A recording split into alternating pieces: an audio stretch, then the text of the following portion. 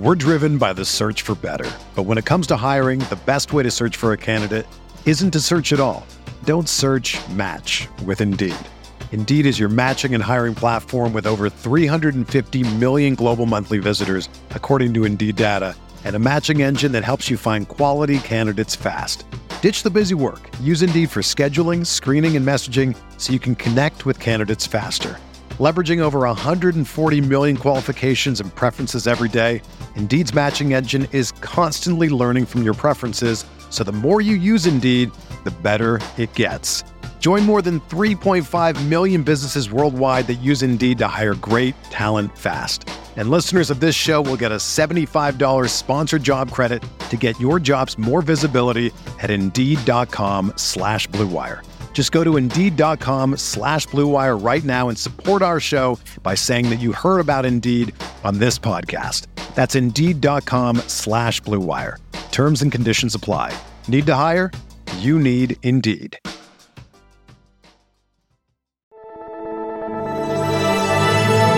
Blue Wire.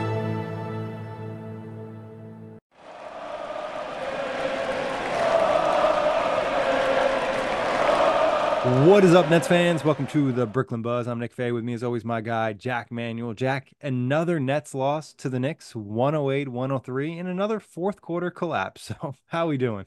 The Nets are chokers. Yeah, it is rough. It is not a very enjoyable stretch or season for this Brooklyn Nets team. We're going to jump into that and plenty more. Make sure you check the Buzz on all streaming platforms. But, Jack, I guess we start with the fourth quarter in this one. It starts and ends with the fourth quarter, Nick, because if you're going through 2.5, 3 quarters of basketball, the Nets are probably the better team. The Nets played some pretty good hoops. Mikal was on, Cam J was on, Cam T was contributing, Clax was rebounding everything in his side. Don't want to mention defense Spencer was solid. The defense was pretty good. You know, they were making the right rotations. They started hitting the three ball a little bit more. And then as soon as the 5-minute mark hit, you know, I think Doug Norrie of Locked On Nets kind of like jinxed us because he's like, oh, the Nets are going into the last quarter with a lead. What can happen here? And it's just like, you almost expected it. You know, Barclays Center was full of Knicks fans. It was full of Spike Lee. It was full of weird little furry things, Tyra Banks, whatever else. It's just like, this was only going to go in one direction. Despite the fact that Mikal bouncing back again, I don't understand what Jacques Vaughn was doing, not calling a timeout when one was needed, as he did against the Clippers. I don't understand what he was doing, not inserting Cam Thomas when the Nets struggled to create something offensively. Again, Cam Thomas gets thrown out there in the last 2 minutes. He's like, hey, come and do something for us when like the game is literally gone. And it just feels like to me that this organization is broken. Yeah, right now there's just a dark cloud over it, just a lot of negativity and bad vibes. It just, like you said, going to the fourth when the Knicks showcased a little energy, it was just like, oh man, they're going to make a run and they're going to win, just because that's the way this season's gone for the Nets. And obviously, Knicks are a good team too, but at the same time, like you said, the Nets were the better team for 3 quarters. They had a really nice third quarter. The momentum was all there, but even to start the fourth, it was like, it was a weird vibe for the team. I think that bench unit's kind of questionable when they're playing all those small guys. And then he played Clax like 15 straight minutes or something like that because he played the entire third and then he started in the fourth too. It just, you never really felt good. And then, like you mentioned, Cam Thomas down the stretch. You go with Dennis Smith Jr., who plays with a ton of great energy, but offensively is just not good enough really to close a lot of games because he's so sporadic on that end of the floor. I know he made some defensive plays in this one, but at the same time, it's like I think like thinking big picture, over the course of the last week or so about this team and how Vaughn handles things and talking with you in the DMs, one thing that really sticks out is like Jacques Vaughn is terrible at balancing lineups, balancing offense versus defense. He typically likes to lean too much to other things instead of offense, when at the end of the day, scoring points is the most important thing in the NBA, especially in the fourth quarter when it gets tougher to hit shots and get buckets. Yeah, I just feel like he is... Look, we saw what he said before the game, pre-game, about the fourth quarter stuff. And look, I think it's worth bringing it up right now, Nick, because it relates to what we're discussing. And I'll quickly get the quote up. And this is via, a couple of beat reporters, but this one directly is via Brian Lewis. And it is staggering to hear. And he had another staggering thing to say about Lonnie Walker. We might get to that. He said this: usually on a game day, I wouldn't have watched the fourth quarter with our group, but we watched the fourth quarter shoot around. I don't think players watch film like they used to. They watch highlights. You need to watch the film and they need to see what actually happens. What? Yeah. What? I don't know. I mean, unless we're just really out of touch with the rest of the NBA, it does feel like guys do actually watch film. At least great players do, and good teams do watch film. So I don't know if this is a Nets player issue or why the coaching staff isn't enforcing them and getting them to watch more film, especially when a lot of the issues with this team are pretty predictable and repetitive.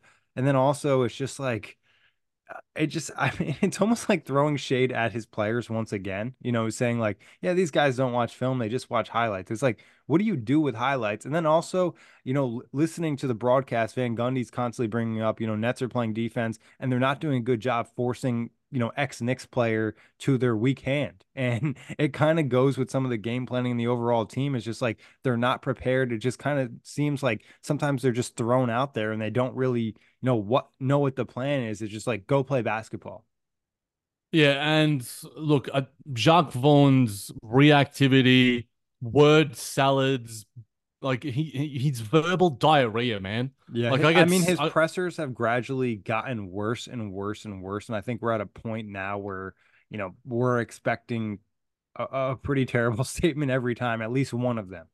Yeah, I feel like I'm gonna need to mute the words Jacques and Vaughn on Twitter. Like I just have to for my own sanity, Nick. After I can't remember who it was that originally posted the photo of Jacques Vaughn smiling, leaning back, cross-folding his arms after the Nets go down after giving up 22 straight points to the Los Angeles Clippers, and then keeps spewing bullshit after bullshit after bullshit pre-game, talking about Lonnie Walker, how he's made one bad mistake. You can't foul that guy. And then just yanks him out of the game despite being one of our most effective offensive players.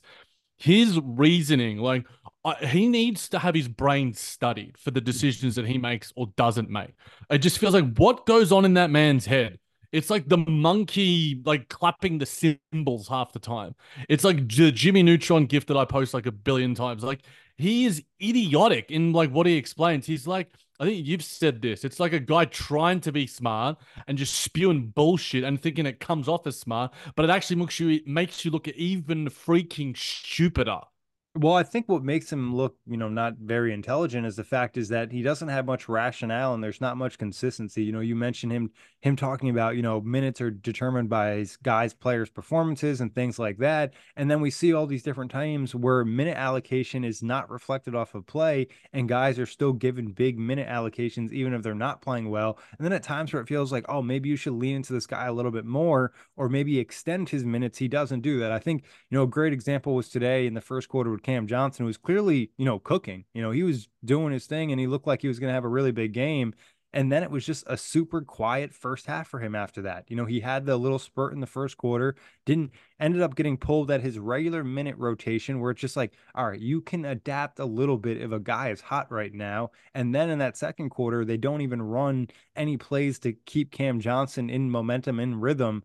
And obviously he didn't have a great finish to the fourth quarter. We'll talk about that a little bit later, but it's just like, you need to help put these players in position to be successful, especially when you're constantly saying in pressers, we don't have all-stars, we can't rely on ISO. Well, call more sets, have more of a focus and a game plan. And again, we don't know if, players are executing, but at the same time, matching up what he's saying, the vibes of the team and all those different things, it just doesn't add up. And I think there's a level of frustration with this team and a lot of guys are underperforming, but at the end of the day, when someone's, making mistakes like he is, it becomes more frustrating. Yeah, we saw a coach get fired today with the record, and his team had a record of 30 and 13.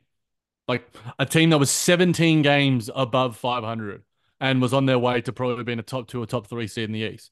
Yet we, as Nets fans, the Nets organization, accept mediocrity from our head coach. That's just what it is. Like, name for me like 2, 3 NBA head coaches better than Jacques Vaughn. I can't. I legitimately can't. You can make arguments for Steve Clifford's, Monty Williams this season for the Pistons, Darvin Ham at different stretches for the Lakers, Chauncey Billups in Blazerland, but I think Jacques Vaughn is worse. Like, and for the reasons that we've outlined, podcast after podcast after podcast. Like, it just feels like we're heading towards Jacques Vaughn being fired anyway. Like, Yeah. how can he in the last 38, 35 games, however long we've got left? God, we're still only halfway through the season. However much longer we have left as Nets fans, Jacques Vaughn isn't going to retain his head coaching position. He isn't, Nick. Like, unless there is a revitalization from DeJounte Murray or D'Lo or whatever comes back and then they spark some sort of change, Jacques Vaughn is not long for the Nets organization. Make the change now. Give Kevin Ollie or whoever else a go at it, and let's just keep riding with this. Something has to change. I'm getting over hearing myself spew the same shit over and over. I can't imagine how our listeners feel and other Nets fans feel about it, because it's just repetitive bullshit right now. Well, it also just feels like the players, don't care for him, based off of his comments and just kind of the vibes with some of the guys. And obviously we know the whole situation with Spencer Dinwiddie and all that too. So it's just like, I like you said, get it done with, go to one of the intern coaches on the bench and, go for your coaching search, in the offseason and see what you can do. And hopefully you can land a really good coach, because they haven't been able to do so in, a few years. The last good coach they had was Kenny Atkinson, and obviously wasn't necessarily the best fit with Katie and Kyrie, but did a great job with the other groups they had in this team. We know how we both had felt about Steve Nash and the rest of the fan base felt about him. And then we thought things couldn't get worse. And Jacques Vaughn, maybe, I don't know if he's as bad as Steve Nash. He probably is. But it also is worse in the sense of, like, we saw Vaughn coach his team in the beginning of the year and he seemed to be doing things well and making good decisions. And then it just went completely downhill. And now we're at the spot we're in now. And it's just like, it's just becoming a task to watch games, because no matter how well they play for majority of the time, they're going to blow it in the fourth. Yeah. And that's like the players and executing. Like, Cam, I got plenty of criticism for some Cam Johnson criticism that I had. Cam Johnson missing an open three, missing a relatively open layup, despite having 3.5 good quarters of the game. Full credit to him. He was on. He had like 11 points in that first quarter. But when the shots matter, it feels like it's the Jared Allen meme. Former Brooklyn Nets great. When the lights get bright, they were brighter than expected. And the Nets can't handle that. Like, whether it's the Knicks fans like destroying the home base at Barclays Center, like, it just feels like someone has to do something, but no one can. And it feels like when there is people that can do something, Jacques Vaughn prevents them from doing it by not initiating sets for them, by not putting them into positions to succeed, or not playing certain players that should be freaking out there in the first place. I'm not putting this all on Jacques Vaughn. There's collective blame to go around. But when the same things keep happening and Jacques Vaughn keeps making those same mistakes and keeps failing to make the same decisions, I'm going to keep criticizing him until the cows come home. Yeah, I think an interesting, aspect of this whole thing is Joe Tsai and, what he's thinking about. Obviously blew the game in LA. I believe he was at that Clippers game. And then also tonight, not only do the Nets blow another fourth quarter lead, but as you mentioned, the Knicks fans took over Barclays Center. They were chanting all over the place, because Nets fans don't really care to go to the game right now because they're not happy with the product on the court and the performance. And even for the expectations we had for the season, the Nets aren't meeting that. We're driven by the search for better. But when it comes to hiring, the best way to search for a candidate isn't to search at all. Don't search, match with Indeed. Indeed is your matching and hiring platform with over 350 million global monthly visitors, according to Indeed data, and a matching engine that helps you find quality candidates fast. Ditch the busy work. Use Indeed for scheduling, screening, and messaging so you can connect with candidates faster. Leveraging over 140 million qualifications and preferences every day, Indeed's matching engine is constantly learning from your preferences, so the more you use Indeed, the better it gets. Join more than 3.5 million businesses worldwide that use Indeed to hire great talent fast. And listeners of this show will get a $75 sponsored job credit to get your jobs more visibility at Indeed.com/Blue Wire. Just go to Indeed.com/Blue Wire right now and support our show by saying that you heard about Indeed on this podcast. That's Indeed.com/Blue Wire. Terms and conditions apply. Need to hire? You need Indeed.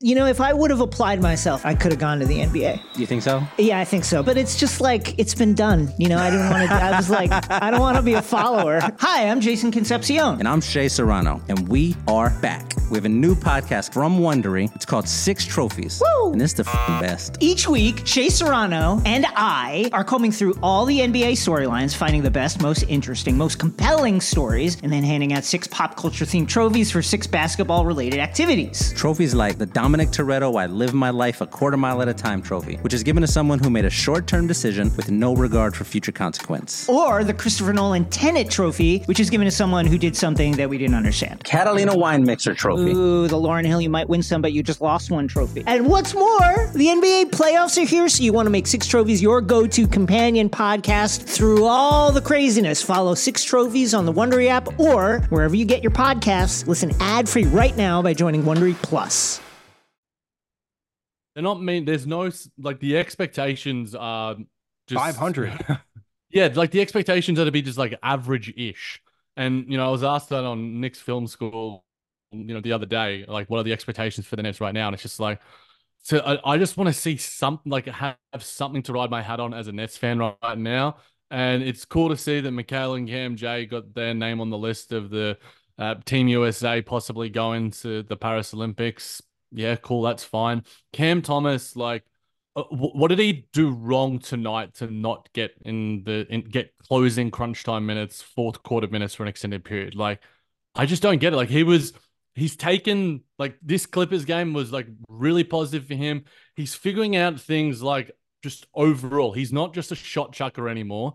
He'd be having like 6, 7, 8 assists a night if DFS and Royce knew how to hit a 3 when it actually mattered, and some other guys as well. But come on, like, it just feels like trade Cam Thomas to a better situation where a team actually values him and can utilize him.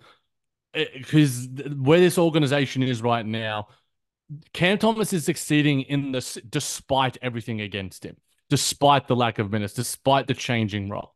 And that's full credit to him and his maturity. But when Nets fans are looking for something to cling on to in terms of their fandom, in terms of something to write home about, yeah, I'm a Nets fan. This is the reason why Cam Thomas is doing something. Mikal Bridges is growing. Cool. Mikal Bridges had a nice little bounce back game, and I think that he had a good game overall. But again, like, he looked good in off-ball situations a lot tonight. He was running downhill. He was getting handoffs. And then in the closing periods of the game, when it was DSJ leading things, and Dennis Smith Jr. was fine, and I thought he provided good energy, it just felt like Cam Thomas in that place, or in DFS's place, would have allowed opportunities for the responsibility. And Cam, like, he had nice chemistry with Nick Claxton as well. Yeah, it's, I don't know, man. I'm just starting to get over it, Nick. Well, yeah, I think, again, this gets back to kind of the balancing of lineups. And that's, if you're making the decision to roll with Clax, Dorian Finney-Smith, Cam Johnson, Mikal Bridges, now you can probably afford to have someone who's maybe not the best defender, but more of an offensive-minded player, because you have Clax and DFS and Mikal out there. And instead, Vaughn elects to go with DSJ. And I thought he was fine defensively, but I think offensively, he obviously has shortcomings. You even saw Jalen Brunson defending him and giving him like a 6-foot cushion at one point in the fourth quarter. So it's just like, that's where I think it gets really frustrating. And the thing, like you mentioned with Cam Thomas, this is where I think the frustration gets pretty high with Jacque Vaughn. And again, we didn't go into this podcast saying we're going to be, shitting on Jacque Vaughn for the entire episode, but it's frustrating the aspect of, he's maintaining standards that, winning the game isn't necessarily the most important thing. After that Clippers game, you talk about there being some positive takeaways and different things like that, even though they blew, they allowed the Clippers going a 22-0 run to end the game. But then in a similar situation where you'd be looking for improvements and growth from a player if your standard isn't necessarily, winning a championship, contending the season, you'd want to develop a young guy like Cam Thomas and let him play through some of those issues a little bit more, especially, as you mentioned, when he's showing progress as a passer. I think it's pretty apparent over the course of the last week or so, he's really made strides in that area and looking more comfortable in reading defenses. And yes, there's still some bad shots in there, but there's progress being made, and you want to continue that progress and you want to encourage that progress. And when you're not doing that, it's kind of sending the wrong message. So, and again, I think there's still plenty of things Cam Thomas get better at, but there's clear evidence that he's getting better. Yeah, nurturing growth is what a coach should do. And you would think that was the goal of the season based off of the coaching staff. I like you'd think, Nick. You'd think like it just feels like to me that there are no goals right now. There is aimlessness within the Nets organization. Like I'm gonna have to like get a thesaurus soon to come up with like new adjective to describe where the Nets organization is at. Like something will probably happen.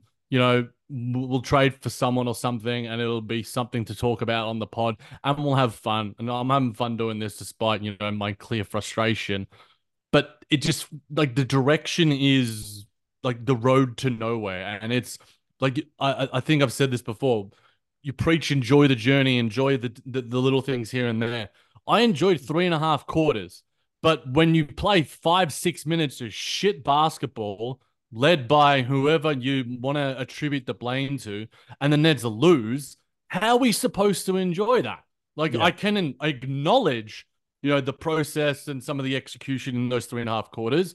But sports is the games of winning and losing. And the Nets keep freaking losing.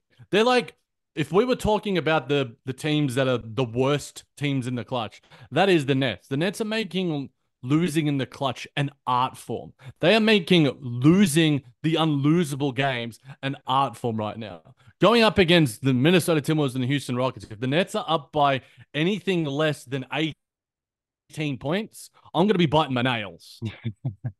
I think too is it also prevents you from enjoying the first 3 quarters when in the back of your head you just think they're going to blow the game and you don't have confidence they can maintain a lead. I think during the broadcast they showed something since like December 14th. The Nets are the worst team in the fourth quarter with like a -18 net rating or something along those lines. So that's really as bad as it gets in the fourth quarter. And again, this Nets team is not stacked, is not, full of superstars or anything. There's enough talent where they should be able to grind out some of these wins, grind out wins against some of these teams based off of what they have and the nights that some of the guys are having. And it just feels like they're not able to put the correct combination on the floor together. And then the confidence goes downhill. And again, as we mentioned to start the show, it's just like an overall black cloud, bad vibes. Like you can feel the negativity on the court from the players where they feel like the doubt kind of sinks in for them. All right, Nick, we ready for a Jacques Vaughn quote? You ready for it, mate? Let's do it. Okay, deep breath, listeners. Via Lucas Kaplan, Jacques Vaughn says he thought about closing with Thomas at the point guard, but that Brooklyn tried it last game against the Knicks, and I didn't like the returns on it. I've tried Cam Thomas at the 1. I'd love to be able to do that and give him more minutes on the floor.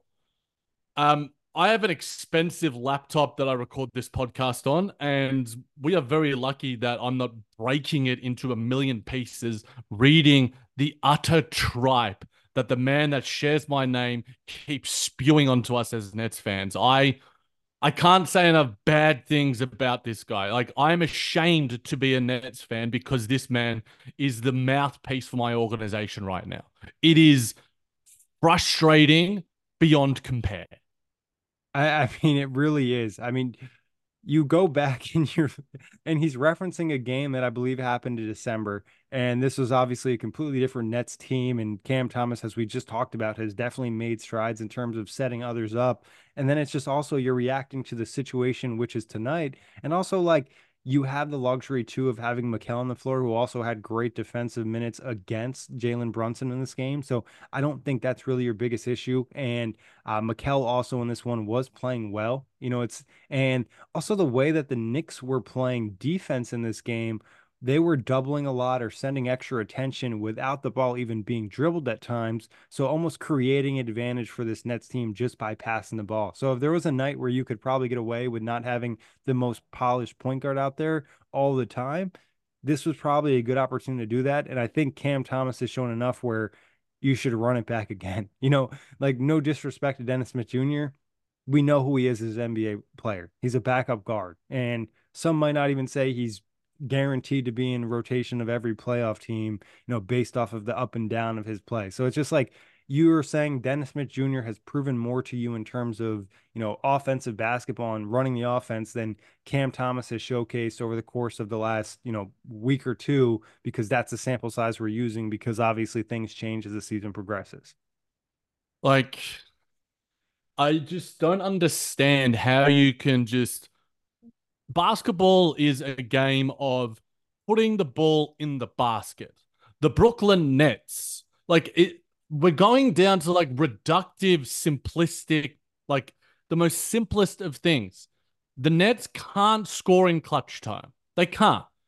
Now, Cam Thomas might go 0 of 8 in clutch time, but I'd rather have that guy out there because I feel like I have a greater opportunity of him maybe going 5 of 8 or him creating opportunities for Nick Claxton in pick and roll on lob opportunities or to create openings for DFS and Mikal Bridges on handoffs or on secondary opportunities because Cam Thomas isn't like a perfect NBA player.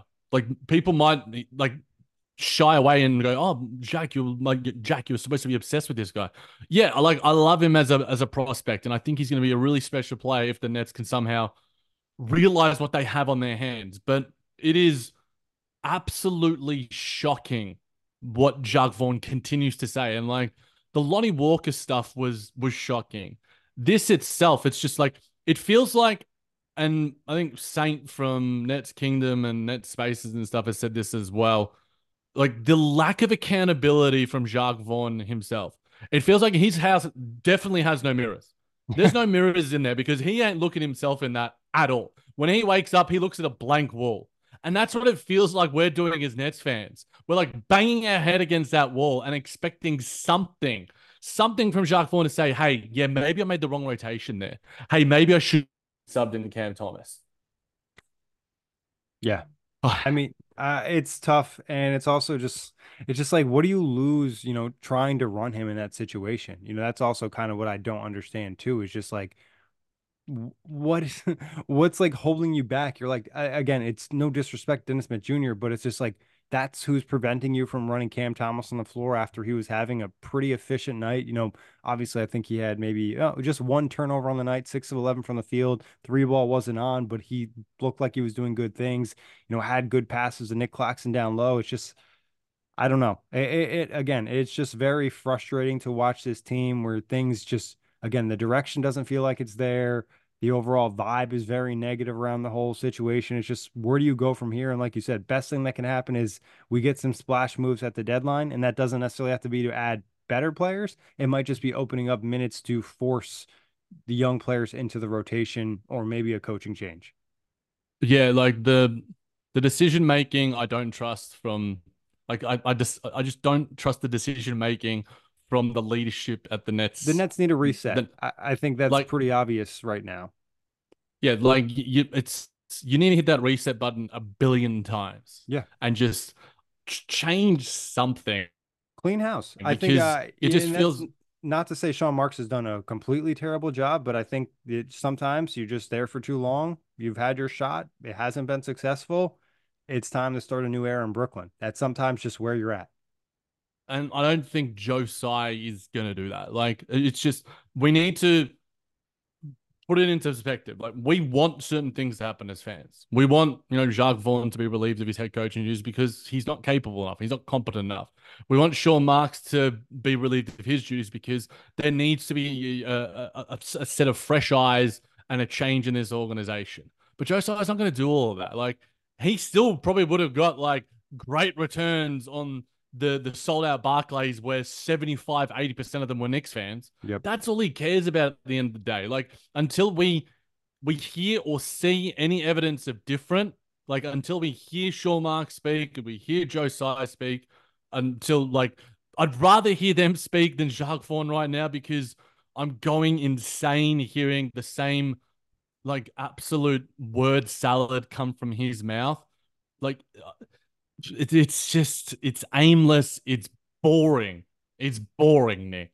Yeah, I mean, it's a great way to describe, I think, the Nets season and kind of just the task of watching the game sometimes. It's like you mentioned, coming up with the Timberwolves and the Rockets, it's just like you don't have any confidence they're going to win those games or there's going to be anything fun to take away. They might play well for 3.5 quarters, then you get to the crunch time, and then all of a sudden they blow another game. And we love to be wrong. We love to see them go on a stretch, on a run and win some games. But it just usually we've done this for a while. You can kind of get a feel for a team. Doesn't seem like a turnaround's going to happen without some major change.